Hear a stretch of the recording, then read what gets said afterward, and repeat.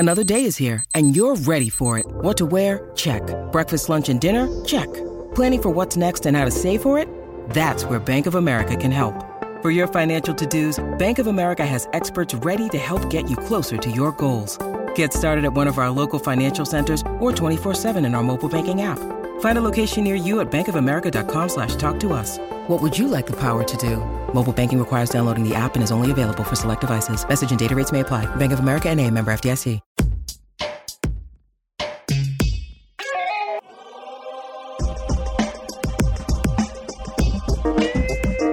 Welcome to the Drill Down. We've got business stories behind stocks on the move. I'm Corey Johnson with episode number 218.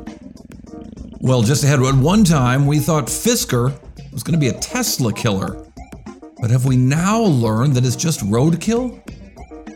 And a big solar company announces a sizable decline in revenue growth. So why is the stock so sunny? And the secret high-tech story behind Simpson manufacturing. But first, it's sponsor time. The Drill Down is brought to you by Era. Never miss another critical event or insight ever with Era. Customize your company watch list and track key events, mentions, filings, and more, all within an easy-to-use, customizable interface. That's Era, AIERA.com. I'm Corey Johnson. Welcome to the Drill Down. We've got the business stories behind some stocks that are very much on the move. At my side today, as in all shows, our editor extraordinaire, Ben Wilson, except today, you can actually hear Ben as he listens to me blather on. You'll hear our executive producer, Isaac Webster, later in the show. But Ben, thanks for joining me today. Of course. Thanks for having me. I'm sure it'll be funny to hear my own voice while I'm working on editing the podcast. Yeah, everyone hates the sound of their own voice. I'll pretend it's somebody else. Although you, on some of this podcast, like on Spotify and other platforms, you can listen to us at like 1.5x speed as I do, or 2x speed, or 3x speed. So we all sound like chipmunks. Exactly. An even more efficient way to consume some of your fascinating perspectives. Corey, what stocks are you drilling down on today? Let's start with Fisker. Fisker trades as FSR. Shares are down 10% this week, but they are down 41% for the year. Not a great year for Fisker. Why don't you share a little bit of what's going on? Yeah, this thing was supposed to be the Tesla killer, or at least a Tesla competitor, and it was certainly valued as such briefly. But they have had trouble making these cars, these electric cars that are really cool looking. And by now that they've finally made a few, well, their production targets are coming into view, and the production targets that they have set for themselves that is support of the stock is no longer supporting the stock because they're no longer the same targets. They've cut their production targets again, and when announcing quarterly earnings. Third such cut in the last 12 months. They're still really aggressive, it seems, with an expectation of 20,000 units on the low end, and that would mean a substantial production ramp in the next few months that they have not shown the ability to do yet. And on their conference call, they said that they would get to 6,000 a month in the next couple of months. So they're going to have to really, really, really ramp this thing. And as I mentioned, they haven't shown an ability to do that. And they've also promised that they're going to have a non-dilutive financing. They've been promising this for months and months, quarters and quarters even. But instead, in the most recent quarter, they sold $340 million in convertible bonds that convert into stock. That is a dilutive financing, not a non-dilutive financing. And indeed, they were priced at a 12% discount to the stock price of that day to a single unnamed investor. Fundamentally, that means they're going to add about 34 million potential shares when those convert. A dilutive financing indeed. They cut their profit and free cash flow targets for this fiscal year. Again, that lower production figure. None of this good for this company, and I think that's why you've seen the stock sell off. And yet, in spite of all that, they were still talking on the conference call optimistically about margins in the future. Here is a chief operating officer, Geeta Gupta-Fisker herself. The first critical topic is to design and engineer a vehicle where you have thought about gross margins, you have thought about material input, you have thought about the number of parts. So we, from the get-go, created an organization that thought about selling a $37,500 car, not a $100,000 car. So the entire organization thinks about fewer parts. The entire organization thinks about a steel stamp body. How can we engineer the car for more efficiency? So that's the first topic. The second topic is that we've seen battery costs go down. So the input costs on batteries went down from Q1 to Q2 to Q3. So I expect those trends to continue to further go down. And I think number three, what's really critical is to look at volumes in terms of the program lifetime. So from a program lifetime, we have a 50,000 annual volume, and those volumes are fairly straightforward. So 50,000 annual volume, they're not even making a few thousand a month right now. That seems like it's a long way off, Ben. And as cool as these cars look on the website, I don't think we're going to see a lot of these cars on the road. Now, Corey, I don't spend a lot of time in the electric vehicle space, but have they started selling cars? Are people driving these, or are these all their best guesses about what they're going to be able to sell? The Fisker Ocean is out there now, finally. They finally pushed them off the production line. But again, just the numbers that they're promising and the numbers that they're actually creating just looks like it's going to be really hard to get there. And I think that skepticism is finally showing up in the stock price. Understandably so. Corey, what is your next drill down? I want to look at Array Technologies. Array Technologies. Array Technologies trades at ARRY. Array is up 25% for the week, but 21% for the year. So the entirety of its stock movement is pretty much what went down in the last week. So what went down in the last week? Yeah, well, it's crazy. So they announced earnings, and they were a little bit better than expected, but the company lowered their annual revenue target by 8%. And yet the stock was up 25%, as you said. You don't see that much. It's pretty crazy. Here's what happened to Array Technology. So this is a New Mexico company with a $3 billion market cap. They manufacture and sell ground-mounted systems for big solar energy projects in the U.S., Spain, Brazil's a big deal for them, Australia and elsewhere. But again, a company with falling revenue growth, just as the Biden administration Inflation Reduction Act, that spending is really starting to hit the market. So why are these guys seeing things slow down? It's a head scratcher. And I think the bigger surprise is that Array likes to boast about their solid backlog of booked orders, but those booked orders aren't showing up. They're saying that the bookings are up, and Wall Street really excited about the bookings up, but the realization of those bookings, that is, they say they've got contracts to complete these jobs, but they don't seem to always show up. And indeed, when they announced this lower revenue guidance, they said that the revenues from those bookings aren't going to convert to sales as fast as they might have hoped. Now, Wall Street, again, got really excited about the bookings number. But to me, when I see when they're saying, hey, these bookings aren't turning into revenues very fast, you start to wonder how solid these bookings really are. They've had multiple restatements of their financials. Another reason I question this company, they got rid of their longtime auditor recently. They've had a revolving door of executives. The company just announced a new chief strategy officer this week. So is the strategy going to be the same? Don't know. Lots of insider selling of the stock. And when we look at this current year, which was supposed to be the great big year for Array, well, on the conference call, CEO Kevin Hostetler now says this year, we'll call it a transition year. I characterize it as this. 2023 is a transition year where we've stayed focused on driving those parts of the business that are within our control. So while it may be flat on a revenue basis at our current guide, you're talking about doubling the adjusted EBITDA on a business on flat revenue. And you're doing that through a lot of hard work and effort throughout the company. And I just want to congratulate the Array team members for the amount of work going in so many different areas to drive that level of operating performance. So it is a transition year. It does, again, create a lot of free cash flow to set us up for a great, much better balance sheet as we exit the year into our next phase of growth being 2024. I think, if anything, we've been able to prove our ability to deliver those mid-20s margins. And I've historically said that we'd be at mid-20s margins by 2024, meaning in 2024. We're just doing that at an accelerated pace at this point, just due to that same execution we talked about. So he's talking about an accelerated pace, but he's also telling us the pace of revenue recognition will be slower, not accelerating, but decelerating. This is one to keep an eye out. Goldman Sachs just raised their price target on the stock. And as you mentioned, the stock up 25% when announcing that the revenue growth was going to slow. And revenues would be not as big as they had earlier expected this year, creating a little bit of tension into this name. And Array Technologies, one to watch. Seems like a lot of optimism from investors, but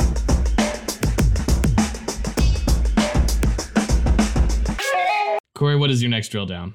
Friend of the show, DigitalOcean. DigitalOcean trades under DOCN. Stocks are down 25% for the week and 25% for the year. Corey, sounds like the opposite of what's going on with Array. Why don't you go ahead and tell us what's going on with DigitalOcean?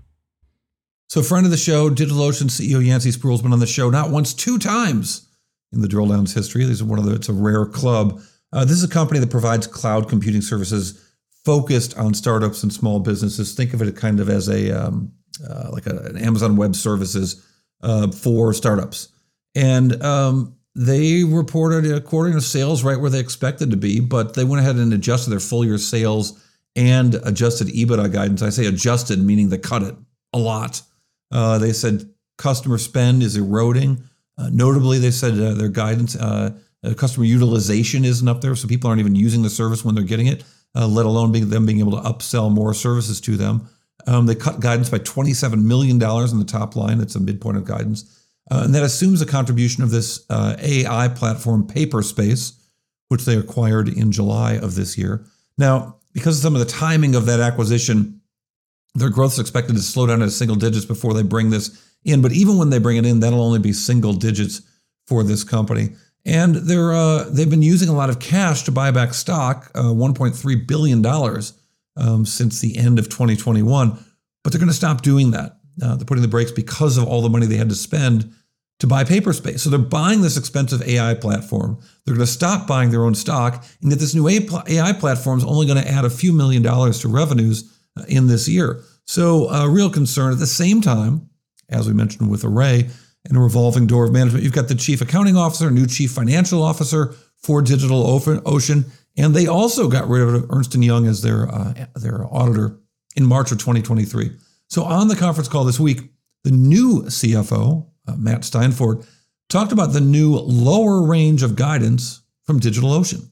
So what we've done is we've given a range which is fairly tight, and it's reflective of kind of if it doesn't change from where it is today, it continues at the current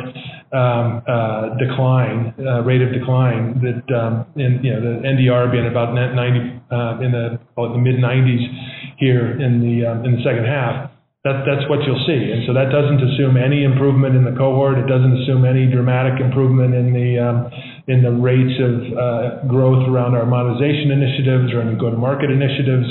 It assumes a very modest impact from the Paperspace at less than $5 million. So we believe that we've rotated to I'd say a reasonably conservative view of what the potential is for the second half, and I think that's appropriate until we see a bottom, because we can't keep hoping every month that it'll bottom. We have to accept the reality that it may not for a couple more months or quarters. So the reality is, I mean, that did not sound positive to me at all. Like they're hoping for a bottom, they're looking for a bottom, they're not seeing the bottom. Every month, maybe the bottom's here and there's no bottom. Sounds like it's fewer bottoms than Sir Mix-a-Lot. It sounds like there's a pun to be had there about sinking in the DigitalOcean. But we love their CEO, and we'd love to see them on a third time start a new club. So hopefully they turn the ship around. Certainly, we're going to watch. We wish them well, but it seems like they don't even know when the bottom's going to be here. All right, enough of that negative stuff. 75% gain for Simpson Manufacturing this year. The CEO, Mike Olosky, joins us in a second here. But really interesting conversation. Why would a company, Simpson Manufacturing, that supplies the housing market in a really tough housing market be up so much? Well, Olosky tells us the fascinating story of Simpson Manufacturing through the lens of high technology. Cool story from an unlikely source right after this. The Drill Down is brought to you by Brain Trust, a global talent network that matches highly skilled technical freelancers with the world's most reputable brands.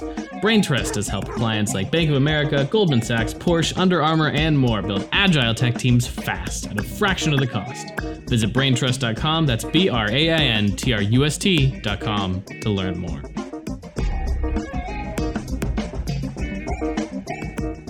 All right, welcome back to the Drill Down podcast. We're glad to have you. Fascinating business. Simpson Manufacturing, It is almost a Silicon Valley business. It's based in Pleasanton, California, right in the East Bay of the San Francisco Bay Area, right down the street from, Workday and once upon a time PeopleSoft. Mike Olosky joins us right now. Olosky, I should say, the CEO of Simpson Manufacturing. Mike, glad to have you. Great. Thank you very much for having me. So the Simpsons business is, I always think of the Simpson ties, because whenever I'll see a house under construction, you'll see those little metal things that hold together pieces of the roof or something. You guys dominate that business, the wood business. You've got well over 50% market share. It's a fantastic story. And speaking of 50%, your stock's up almost 50% in the last year to date or so. You guys are on a fantastic run. Thank you, Corey. I appreciate it. I know the team's working really hard to take care of our customers, and that everything else kind of falls in place from there. So who are your customers? Yeah, so our 50% of our business is tied to residential.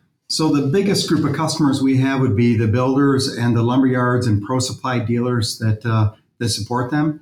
We also supply and serve the commercial construction market. So we've got a good sized business in that space. And then we also do a lot of work with the national retail. So predominantly focus on the building and construction industry. And when you're selling to them, you're obviously not selling to the builders, the individual builders, but you're selling to the big home builders or to the companies that supply them.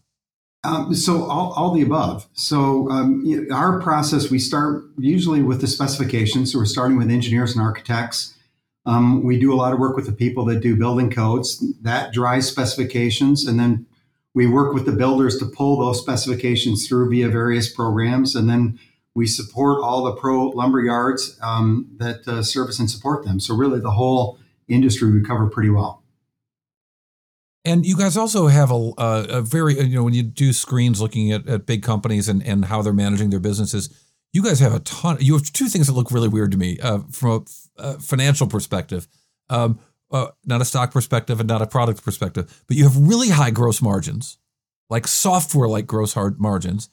And you have a ton of inventory, like really bad companies often do. If I see 150 days of inventory for a company, I'm thinking this is a really big problem. But you carry tons of inventory and you have really high gross margins in a business where I guess I can sort of understand the inventory aspect of it because this stuff doesn't get stale.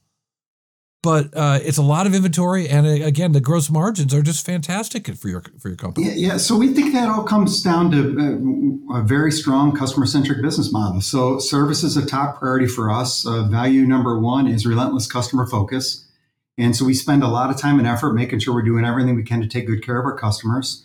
That includes having high availability of products. So our target is to take an order, ship it out the same day. It gets to our customer or the job site the next day.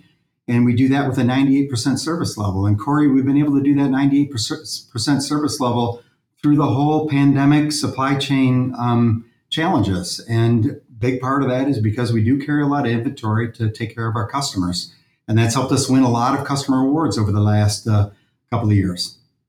So if you continue to keep that level of inventory, does that mean the effects of inflation on metal prices and on wood that hit the rest of the economy, the rest of the world in the last 18 months will be delayed for you by about the same kind of time frame because those costs are just hitting your customers now? Yeah. So first, we don't sell wood. We connect wood. So those stamped steel parts that you talked about, we connect the wood. So we don't carry that, but we do buy steel. That is our largest raw material. We're very thoughtful in terms of how we purchase the raw material, purchase steel. We've got one of the best buyers in the industry.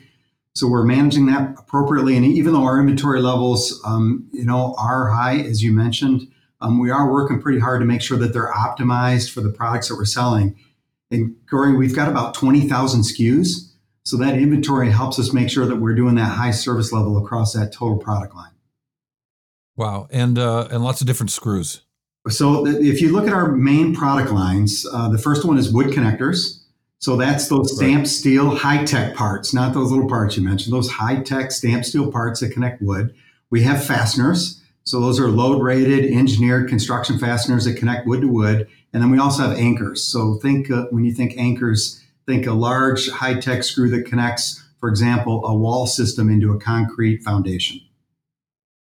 I built one house in my life. I had builders build it, but I did try to get engaged It's right near where your headquarters are, and I try to get engaged in every single piece of the house. So when there was a wall that had to go up, and we put a special, some kind of cinder blocks up, I would put one of the cinder blocks on, and I was involved with this using your stuff, putting these bolts into the concrete and stuff, and it's pretty amazing, all of the technology there.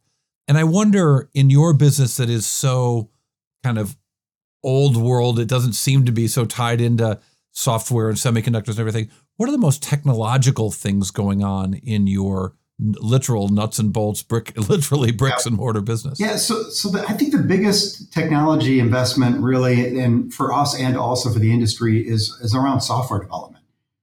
So if you look at the building and construction industry in general, I think we haven't reached our full potential from driving productivity with software tools. And so that is a big effort on a Simpson end. I mean, we're working on developing a lot of tools that help our customers make sure they select, specify, engineer, and use the correct products in the right applications. And we do that with web apps. We do that with kind of enterprise-wide systems. We do that with various selector tools. There's a lot of different ways that we're using software to help our customers figure out which product to use and how to engineer it into their particular application. And we think that's just the very beginning of that. We think there's a lot of room to run in that space. Have the last technology, your company is generations old. Have the adaptions of cloud and even the internet in the last 25 years made these technological computer technology adoptions for your company a lot faster and quicker? Like when you see something like AI, you're like, yeah, we went through this 10 years ago when we were going into the cloud, and now we know we're going to jump on AI. And we know how to we know what we do, and so we can actually figure out we have new tools to do it differently. So I think that's still in development. So certainly the cloud we're certainly using various aspects of AI. The trick in that is really pulling that whole story together into one seamless experience for our customers, where they can design things, they can specify, they can select, they can order, they can use artificial intelligence in the appropriate way. We help them visualize our products, we train them, we do everything, and we want to try to put that into a one-stop shop to really help our customers get more efficient and build safer, stronger structures. It's also fascinating. Are you looking at other chemical technologies and things that are changing with the kinds of things that you're selling? Every company seems to be so much more concerned about ESG, but here you guys are in the business of using steel and concrete. Yeah, so our from an adhesive perspective, we have a relatively small business where we sell adhesive anchors. So again, that would be putting fasteners into concrete and then attaching the fastener to the concrete with adhesive. So that is a part of our business. That's a key product line. We are, as with everybody, watching how that develops. I don't think that's going to be a big mover from an ESG perspective. I think there are other things we can do in the space other than that can make a bigger impact. Well, how is it you've been able to grow so consistently despite the volatility? And I'm not couching the words. The housing starts are in the tank, but given the volatility of the housing market, you guys have managed really consistent growth. And I wonder how do you look at the volatility of the industry that you are closely related to and avoid it? So first of all, I think we've got a great business model. And that business model is around driving those specifications, delivering great service to our channel partners, pulling things through with the builders. We are heavily into innovation, and we develop a lot of products that have helped advance the industry. So we're doing a lot of things to make our market bigger, and we're doing a lot of things to help us gain new customers. We also roll out a plan in 2025 that helps us take our business model and extend it into other areas. So for example, we're taking our connection solutions, our structural connection solutions, and we're transferring that into new markets in the OEM space, original equipment manufacturer space. For example, we're helping people build better crating systems. We're helping people develop better trailer systems by looking at the wood-to-wood, wood-to-metal connections that we typically experience in the housing industry. So you add all that up, that helps us drive above market growth. That's part of the reason why you're seeing the results that you're seeing. And that is one of our three main financial ambitions, is to drive above market growth. That's super interesting. wonder how you stay in touch with the big trends going on in the general world of business, not just in the building business, so that you're doing your job as a leader and making sure your company is adopting the best, smartest ideas out there that other competitors might not be. Yeah, good question. So, I mean, we've got a big management team that spent a lot of time interacting with a lot of suppliers, a lot of customers. But we're also making sure that we're getting a little bit outside in view. And just recently, we went to another company with our leadership team. So I took my direct reports to another fairly large company, and we started from the beginning. We said, hey, here's how we think about mission, vision, values. Here's how we think about strategy. Here's how we think about driving execution. Here's how we think about running a sales team. And then they did the same thing. So we spent basically a little bit over a day and a half sharing best practices back and forth. And what industry was the other company? And obviously you've chosen not to name them. Yeah, so they are in the building and construction industry. So, and I'd rather not release the name.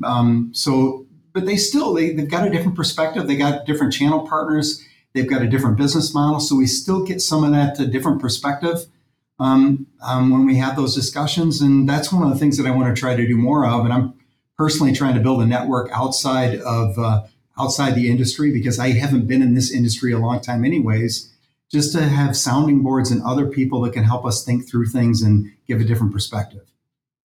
It's really interesting. I've never heard of a company doing that. It's a smart idea. Yeah, my past experience, I've seen that a little bit, where you get different management teams together.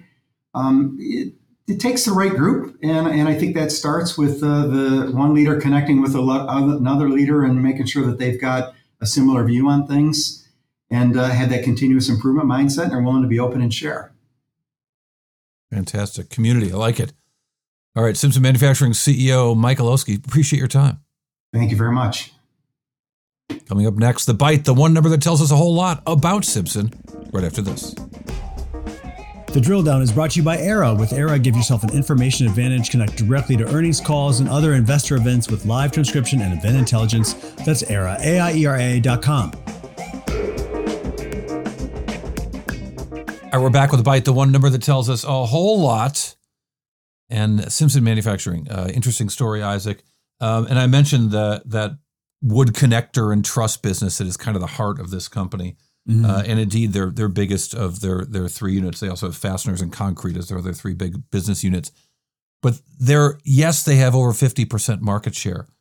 But you don't think about like the stupid little things that connect 2x4s to the ground or 2x4s to each other as being such a huge business. I don't know how big, so with 54% share, I wonder how big they've got this business now internationally. Here's your number. $1.35 billion. Well, I mean, everyone's got to have it, right? Well, no, but you'd think everyone already has it. I mean, every house I'm in has already been built, except for the few that I've been in while they're being built. But just a giant business.